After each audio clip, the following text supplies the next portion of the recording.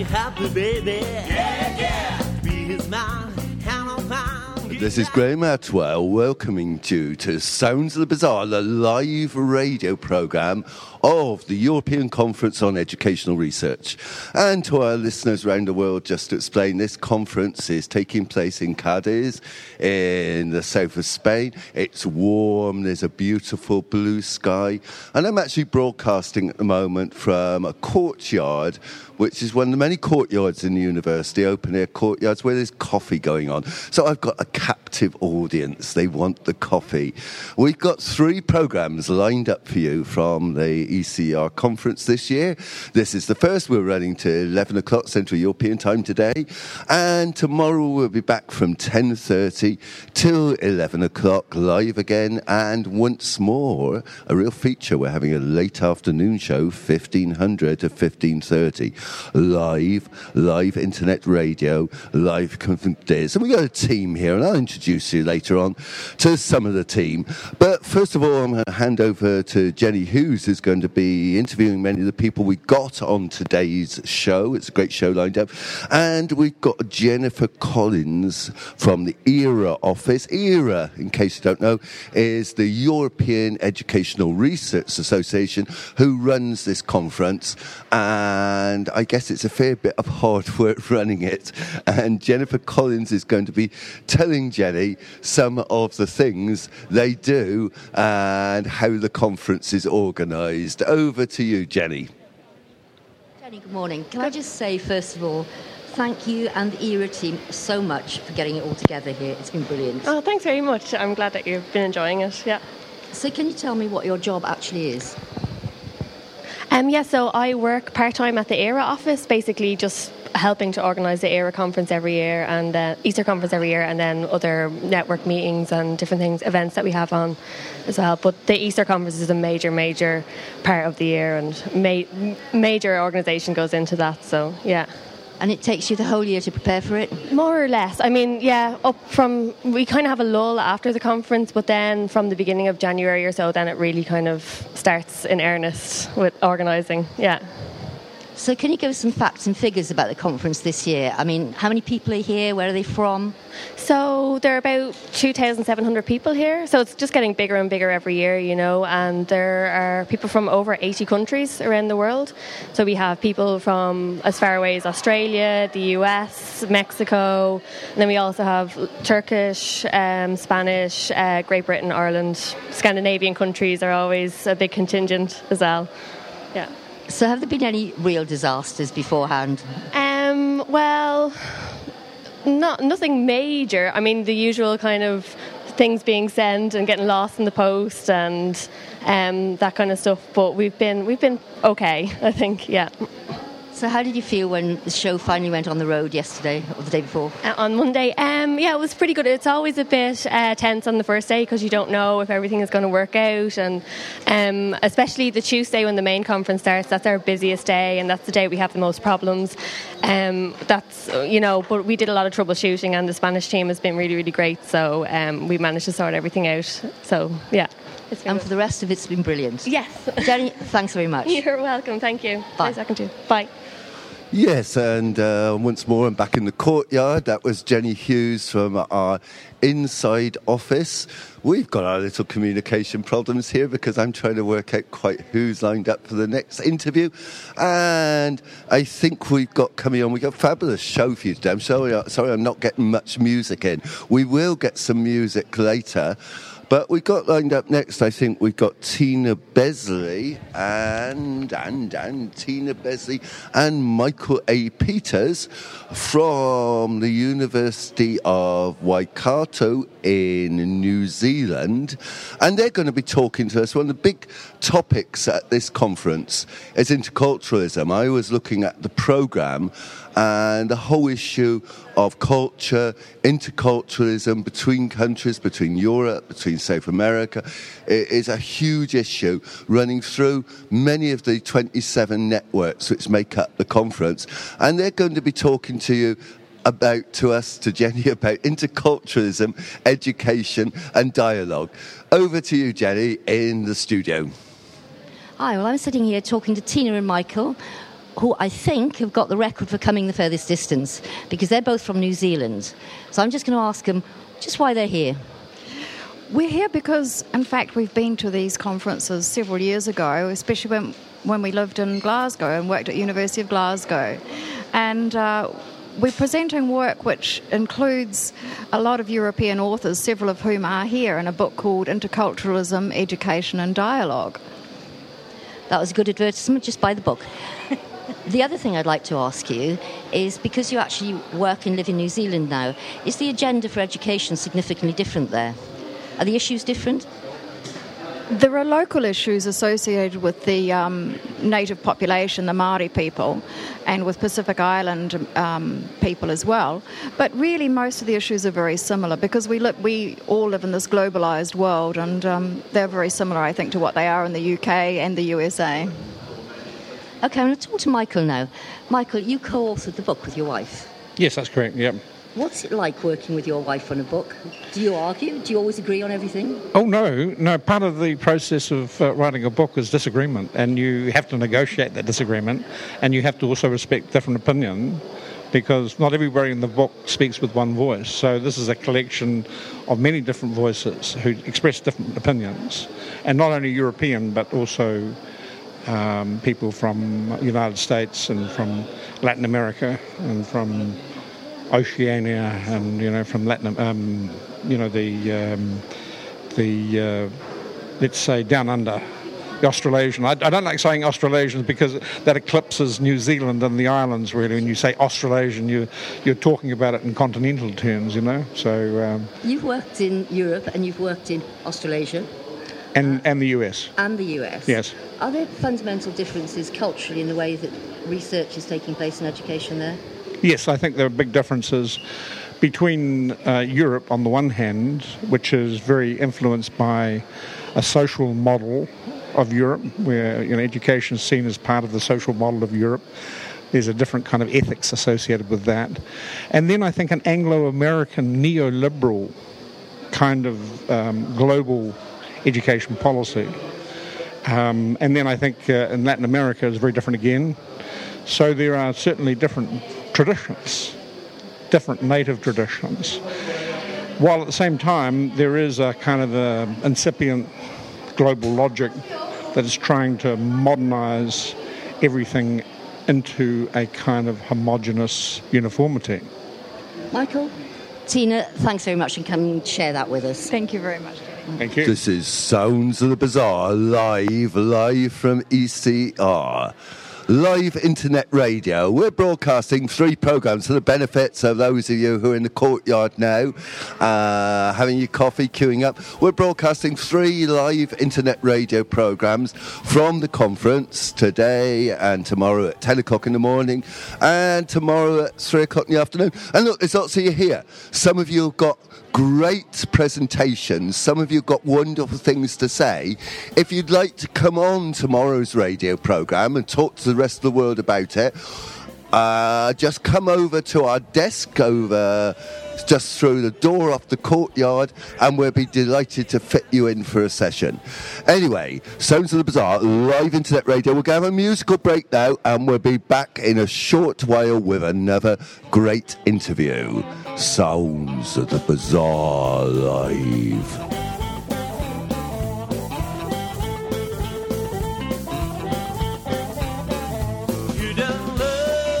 Baby,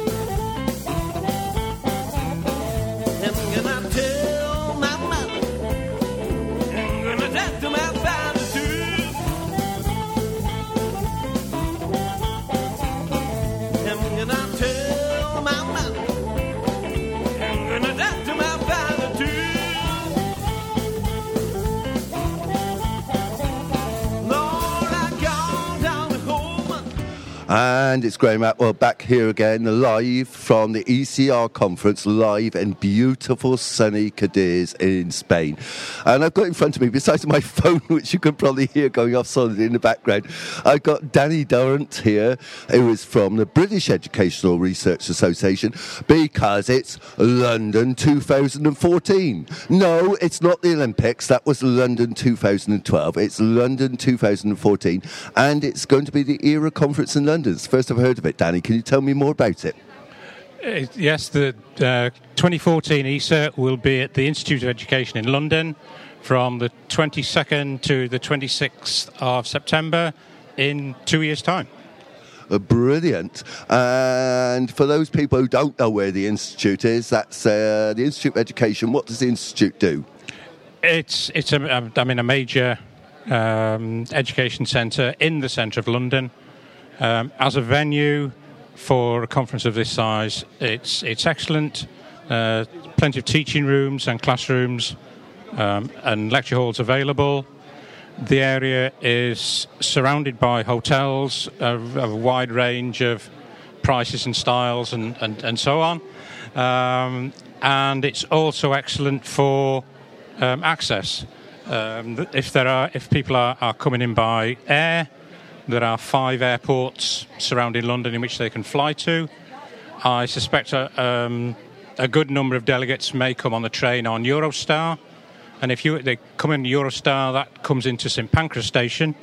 St Pancras Station is approximately 2 kilometres from the venue.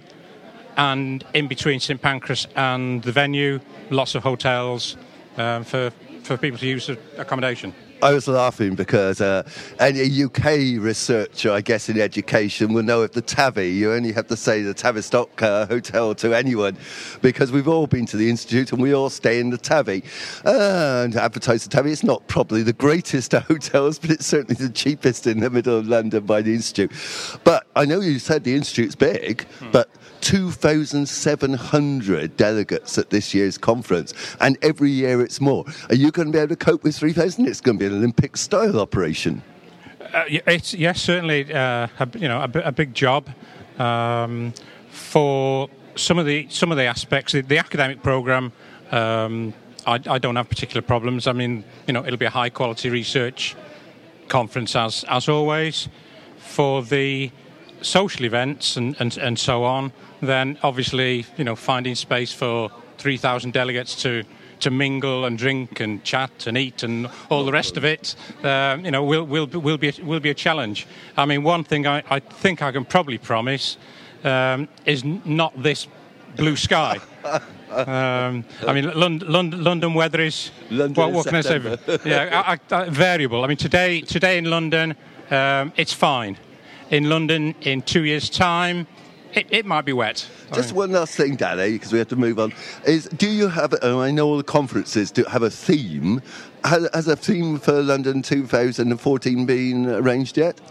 The academic theme is being discussed at the moment between the organising committee and ERA Council and so on. And over the next 6 months, that will be crystallised and formalised and so on. But I think London 2014 will be an excellent conference because, as well as the academic theme, there'll also be celebration. 2014 is ERA's 20th birthday, so we want to put on a big party. 2014 is also the British Association's 40th birthday, so we want to put on a party for that. And 2014 is also the first time the European Conference will have been in England since 1995, when it was at Bath and so on. So we want to put on a party for that. So it'll be good. I remember Bath. Okay, thanks very much, Danny. So London 2014, and tomorrow we're going to have the Istanbul people on. I'm not quite sure who is on now, but I'm handing over to Jenny, who I think has got Helen Manchester and several of her colleagues, and she's going to be talking to them about policy, I think. Over to you, Jen. Right, I'm talking today to Kerry Facer, Howard Baker and Helen Manchester, who are talking to us about their research in open learning. So who's going to start us off? Just tell us what you've been doing. Okay, so the project that we've been doing is thinking about how people learn across the life course and then how you might be able to use the digital footprint that you leave behind you in your life to help you think about your learning. And we've been doing a whole load of empirical work with 83 different individuals. We've been working with people who are 80, 90 years old as well as 6-year-olds in order to see how they record their life, how they make sense of it and how they use it to reflect upon their learning. Sorry. I was going to say one of the very interesting things about the project was some of the methods that we used, which involved asking people from the age of 23 to 84 to record their learning lives using iPods and the app Evernote. And from this experience, we got all kinds of data that recorded live learning events that were really fascinating. So somebody would just have their iPod and go, oh, this is a really interesting conversation. I feel like I'm learning something. They would press record, and we would therefore have the access to this data to discuss with the person who'd recorded it about what it meant for their learning. And Howard, what role do you play on this project? I work for the BBC, the British Broadcasting Corporation, the UK's public service broadcaster. We do a lot around learning and lifelong learning. And we use, our philosophy is that we use our broadcast content as a spark for learning. So we were very interested in this concept of what is lifelong learning, what is learning that comes from an informal, my interests, and how is that stored, how is that used, how do I pick up something, say at the age of 10, 11, 12, from a big program, how does that affect the rest of my life, and how do I pick up that data, how do I use it later in my life to inform some decisions I make, to sort of work some things out, to reflect on my life course and to make some important decisions in my life. So the BBC are extremely interested in that because their proposition is use our material, use our broadcast, use our news to do that sort of stuff. So we funded this research. That's brilliant. Now, from an individual's point of view, what's going to be the practical implications for me 10 years down the line? You've done the research. How does this take the next step and translate into practice?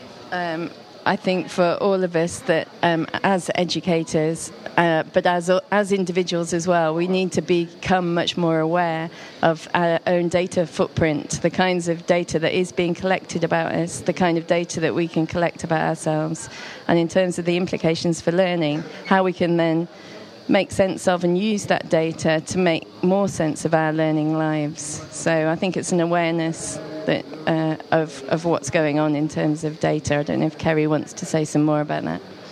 I was just going to ask, in a standards-obsessed UK at the moment, with a government who's absolutely neurotic about accreditation and recognition, how's that going to work? Oh, well, there's an interesting issue there. I mean, our interest here is a democratic one. Our view is you ought to be able to have control and ownership of your own data, your own experiences. You ought to be able to make sense of that in a way that's very important for yourselves. My genuine view is that actually the standards obsession will at some point go away. So our aim is to do the blue skies work that's going to make us ready for that day. It's also the basis for us starting to lobby and to work and make the case for democratic ownership of our data and for education that actually meets all of our needs rather than the needs of the database. Michael Gove, eat your heart out. Thank you very much indeed for that. Back to the studio, back to music. Thank you. Thank you very much.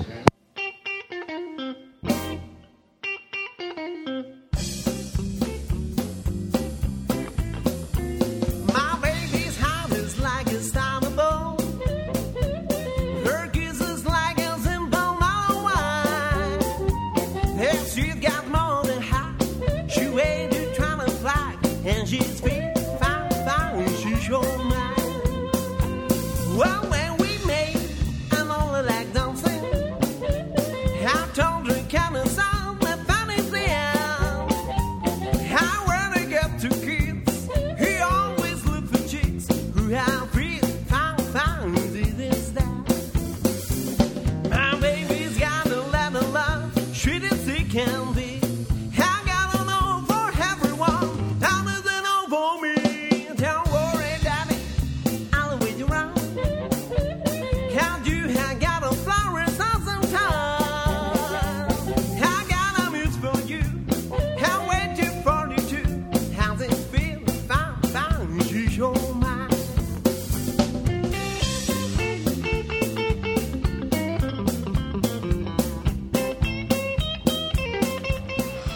Sounds of the Bazaar, live internet radio from the European Conference on Educational Research in beautiful, sunny Cadiz. And it's lovely here. And one of the things with the conference every year is there's a small but keen and enthusiastic, and they keep coming back, collection of publishers who come every year. I'm never quite sure if they sell anything. It always looks good. I look around the store, and so I guess there are lots of conference delegates. And I've got Philip Mudd from Routledge here. Have you been here before, Philip, or is this your first year? I've been to ECER for a few years running now, and I think it's one of the really exciting conferences to come to. I think they pick great places, and so everyone's in a good mood, everyone's relaxed, and also year on year the delegate numbers seem to be increasing. And so that's the faces now that I've met since Crete, which is the first one I went to. And I will be going for as many years as I can, I think. There's 2,700 delegates, I heard, this year. I think all of Andalusia. I mean, I couldn't get accommodation here in the city, and I'm staying out at Puerto Santa Maria, and I think, but so's a lot of other delegates. Puerto Santa Maria that's 10, 15 kilometres away, seems to be taken over by the conference. But what do publishers get out of being here, do you think? I think it's a mixture. I'm from the editorial side, so it means that I have a lot of my authors are here giving papers or keynote speeches, and basically many of the people I have to deal with normally by email. I can meet over a glass of wine, a cup of coffee, and it's a different way of doing business in a relaxed atmosphere. And I suppose the big question, because I mean we work mainly on technology enhanced learning, but the big issue is what's the future for editorial publishers now? I mean now everything's going digital, it's all iPads, it's e-books. How are you going to deal with that sort of change coming in? Will you still be here in 3 years' time? Oh, we'll be here, but probably in a different type of presentation. Well, I think that a number of publishers, we're not alone, have been investing a lot of money into making sure that digital versions of our product matches the needs of the audience. We've been gradually digitising all of our backlist as well, so it means that all of our books now come out automatically as hard copy and digital ebook, and we're actually bringing out some fully interactive textbooks later this year, which is an attempt to get students to use things in different ways. I think the real issues that traditional publishers face are that books are very linear. They go from page 1 to page 240, and as soon as you start to chop things around, students and academics will be using things in a very different way.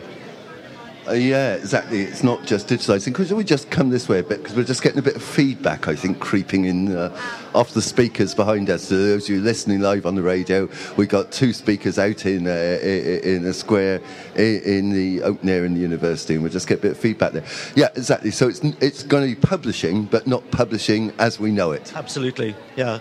And I think that we're finding an increasing number of sales of our e-books anyway. And what we're noticing is that it's not students who are actually using them. I think that most publishers assumed it was going to be the young kids who've been brought up on using digital material from an early age. But it's mainly institutions who are using it and linking it so that people have access from different sites. And so there's threats and opportunities. Definitely. Well, thank you very much for talking to us there. I hope we come and talk to you next year again, because we could keep this meme up a bit and we can play you back some of what you said and see where it goes. I'm definitely going to Istanbul, so I shall see you there. Okay, thank you very much. And now it's that bit of Sounds of the Bazaar live that we love most. We call it in the trade the Vox Pops. Those of you who aren't listening, and there's a few of you, are just about to be descended on, because Jenny is about to burrow into the people sitting around here drinking coffee to find out their views of the conference. Jen, have a go at them. There's some very terrified-looking people here standing next to me now, which I'm going to interrupt their conversation to just check out. No such loud voices. No such loud voices? Not such loud voices. I'm here, so I'll be totally quiet. So, what's your name? Where do you come from? Yeah, my name is Winfried, and I come from Switzerland. And what's been the most interesting part of the conference for you so far? Pardon? What's been the most interesting part of the conference so far? the coffee bar. I can sympathise with that. All right, let's find somebody else here who's going to talk to me. Sorry, can I ask your name? Magella Dempsey. And you're from? Ireland. What sort of things have you been doing at the conference? What sort of sessions have you been to? A lot of my sessions have been with Network 3, which is around curriculum and schools, and they've all been very, very interesting. This morning I was at a session where there was 2 people from Germany that presented, and it was all about textbooks and about change and teachers using curriculum materials, and a very interesting one from Netherlands around how the curriculum space gets filled up by textbooks and the quality of textbooks and the use of digital materials and who makes decisions around that. So I've really enjoyed the conference, and of course Cadiz is beautiful. It's lovely to be in the sunshine after rainy Ireland. I can sympathise with that too, coming from Wales. Okay, everybody's run away from me now. Hang on, I'm just going to go and attack some more people here. Sorry, can I just ask your name? Laura. Laura, where are you from? Barcelona. You didn't have so far to travel to this conference. You didn't have to travel very far to this conference. A little bit, yeah. Fly to Sevilla and then the train here, yeah. What sort of things have you been doing at the conference? I arrived on Tuesday and I had 2 presentations, and yesterday I had another one. Yeah, and now I'm listening and learning, yeah, and speaking with colleagues. What were your presentations on? My presentations were about rural school and multi-grade, multi-age teaching, and yeah, I'm finishing my PhD on this topic.